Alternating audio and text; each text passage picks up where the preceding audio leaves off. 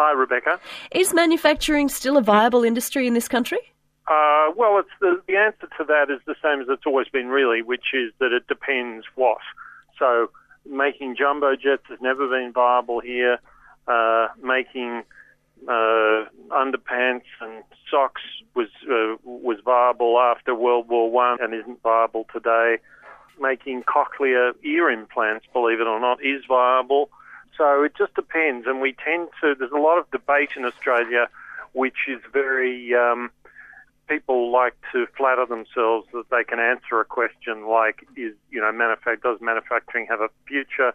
And the answer is yes, of course it does, but it changes its shape, and we're good at some things in manufacturing and bad at others, and we don't need to turn it into a big metaphysical question. Our level of competitive and comparative advantage moves around as technology moves around, and that's one of the things that's happened in the car industry.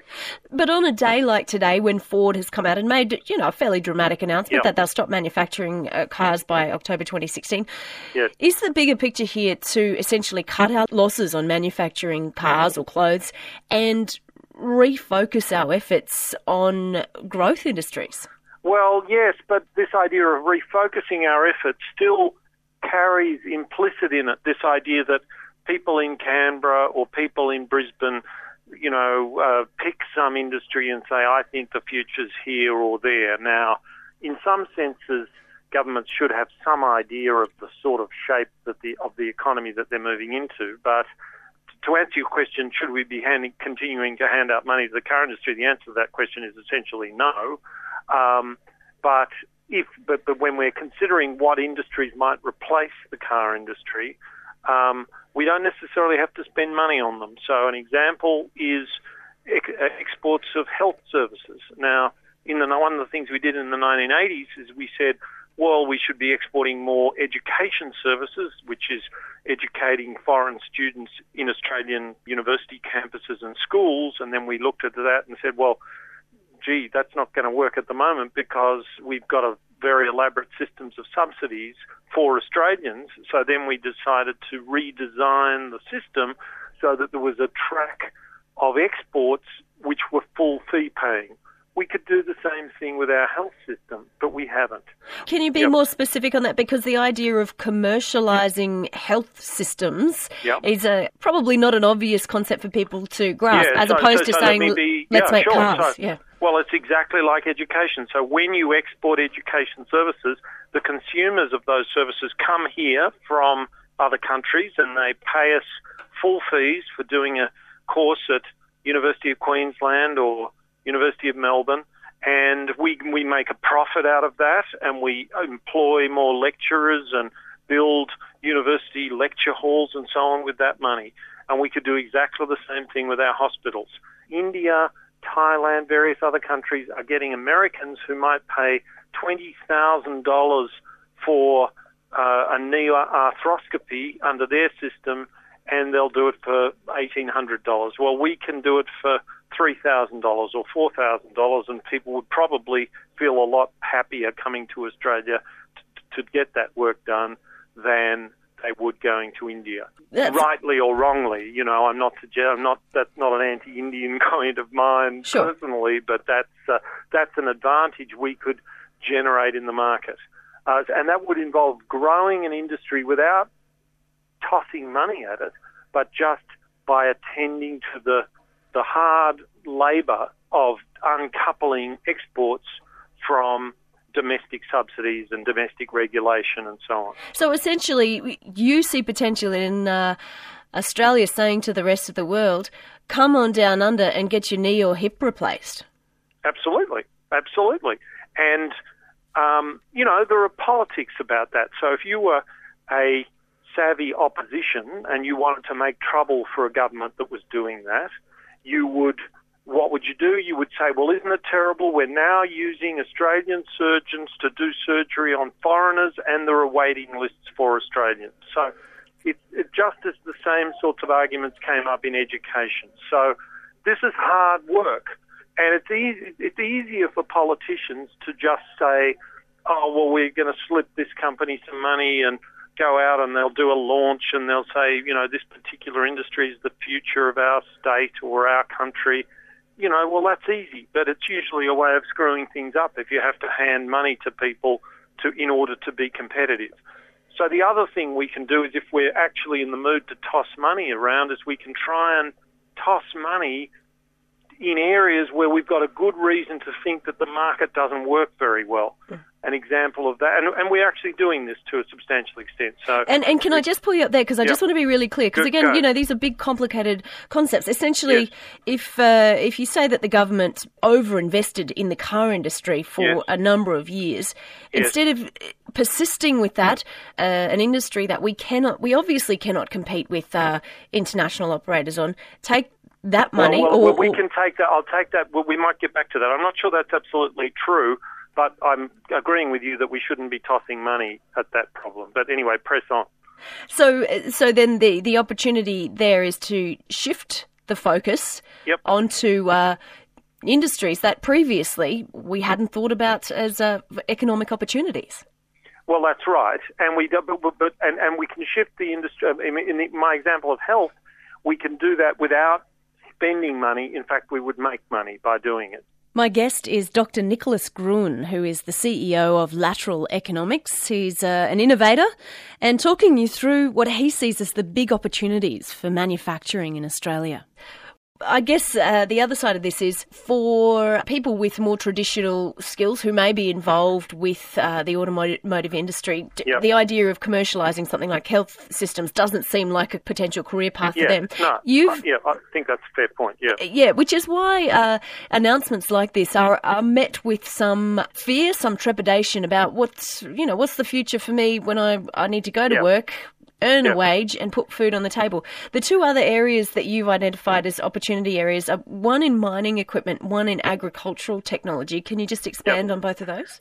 Sure, and then I might talk about the car industry itself. So take mining equipment. People kind of see cars every day and they think cars are kind of iconic of manufacturing industry. In fact, we've got an industry manufacturing mining equipment around the country which is worth tens of billions of dollars. And it makes sense. You can see why we would make mining equipment. We've got a hell of a lot of mines here. We've got our miners spend a lot of money on research and development because they might be trying to mine a particularly difficult piece of ground, and so they do lots of research and development on that, and that puts them in a good position to build equipment and have knowledge and systems in place that might mean that they can go to Africa or New Guinea or Canada and have an advantage over other firms. So that's an area where the sort of thing we do, we have a natural advantage in, and we should be trying to develop that advantage by making sure that the firms in the industry are well funded so they can innovate and invest in research and development and all that sort of stuff. And perhaps that people could also see some crossover skills there. Instead of people making cars, the idea of making mining equipment, again, comes back to that tangible example. What about agricultural technology? Well, we've been a leader in agriculture our whole lives as a country. We've got some very good systems and knowledge of, all sorts of agricultural things, drenching, insecticide spraying, ground truthing. Now, you probably don't know what ground truthing is, but ground truthing involves taking satellite images and using various systems to check their veracity or whether you can draw certain inferences from the satellite image by checking out what's happening on the ground. So that's visioning technology. Technology is becoming more and more abstract, if you like, more and more highfalutin. And so it's not really all that terrific to work out how you want this to develop with kind of focus groups or politicians making promises at policy speeches that they think sound good. If you've got time, I can give you an example in the car industry where the government announced a thing called the Green Car Fund. Now, what could sound better than a Green Car Fund? Well, we made a similar sort of mistake in the 1970s where we said, well, oil prices are going up, so Australia's got to get into making small cars, and at the time. We never had a chance in small cars. The Japanese then, and now the Koreans, and soon the Chinese, have a huge advantage there, but they never showed any real interest in making large cars. And we ignored that and also assumed that we were no good at it.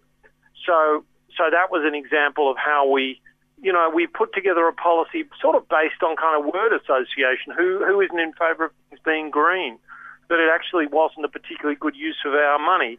Now, at the same time, we've around our suburbs where, our city governments and our state governments are saying, can't we use more electric cars? Well, one of the obstacles to electric cars is infrastructure, recharging stations, regulation about all sorts of things to do with our electricity grid and so on. So we could have invested. At this time, we were tossing billions of dollars just at Ford and Holden because they make something that we can all talk about around the dinner table, but we could have been spending it on the infrastructure for the future, on making experiments, some of which would work, some of which would not work. But we wanted to have an announcement for the news, and we wanted it by 5 p.m. So is it too late for Australia to develop and make it commercially viable, a green car, an electric car? I wouldn't. No. Well, I wasn't suggesting we would make the cars. I mean, maybe we'll make the cars one day. Who knows? What's important is that we don't prejudge what we do. So what matters is that if we can be a fast adopter of green cars, of electric cars, that's just going to be good for us. And if we do that, we might well find that we become manufacturers of the first generation of recharging stations and various bits of electronics that are necessary for that. Yes. It's hard to believe that if we led in that area, that we wouldn't be exporting some of those things fairly soon. So it's a completely different mindset to pointing at something and saying, oh, good, let's make some of those. Yes, yeah, it's really fascinating to get your view, your perspective on this because, yes, as you say, we are Australia, we make the recharging stations, we make the ground truthing vision technology. I mean, it doesn't roll off the tongue easily, but perhaps on a day when we've got car companies saying, look, we are shutting the doors, this is the sort of thing we need to start thinking about. Well, the car industry is the only industry that ever has or continues to do this. Like firms have been closing their doors since Federation, since well before Federation, and people go, gee, that's really tough. We really feel sorry for some person who got sacked or some some stoneware pottery company I'm thinking of that because I remember when I was working for John Button, a firm, I think it was in Ballarat, said it was closing and we needed to subsidise it, and there was all these evil imports. And what was happening was that it was making those old clay pipes that we used to put in the ground, and it was getting wiped out by plastic pipes, and they hadn't invested in plastic pipes, and sure enough, they got wiped out. Well, that's all that happened. They got wiped out. They were a one-day wonder on the news. That is the story for almost all Australian industry, and it's not the story for cars, but it would be better if it was, because capitalist economies are very dynamic things. And I can tell you that on the day that those people in Ford walk out of Broadmeadows never to return, there will be more people sacked in Australia, around Australia, on that very day than are walking out of Broadmeadows. And will they get on the news? No. Will the taxpayer come to rescue them? No. But we still get on regardless, and that's really the way it should be. Really appreciate your time tonight, Nicholas. Thanks so much. Thanks, Rebecca.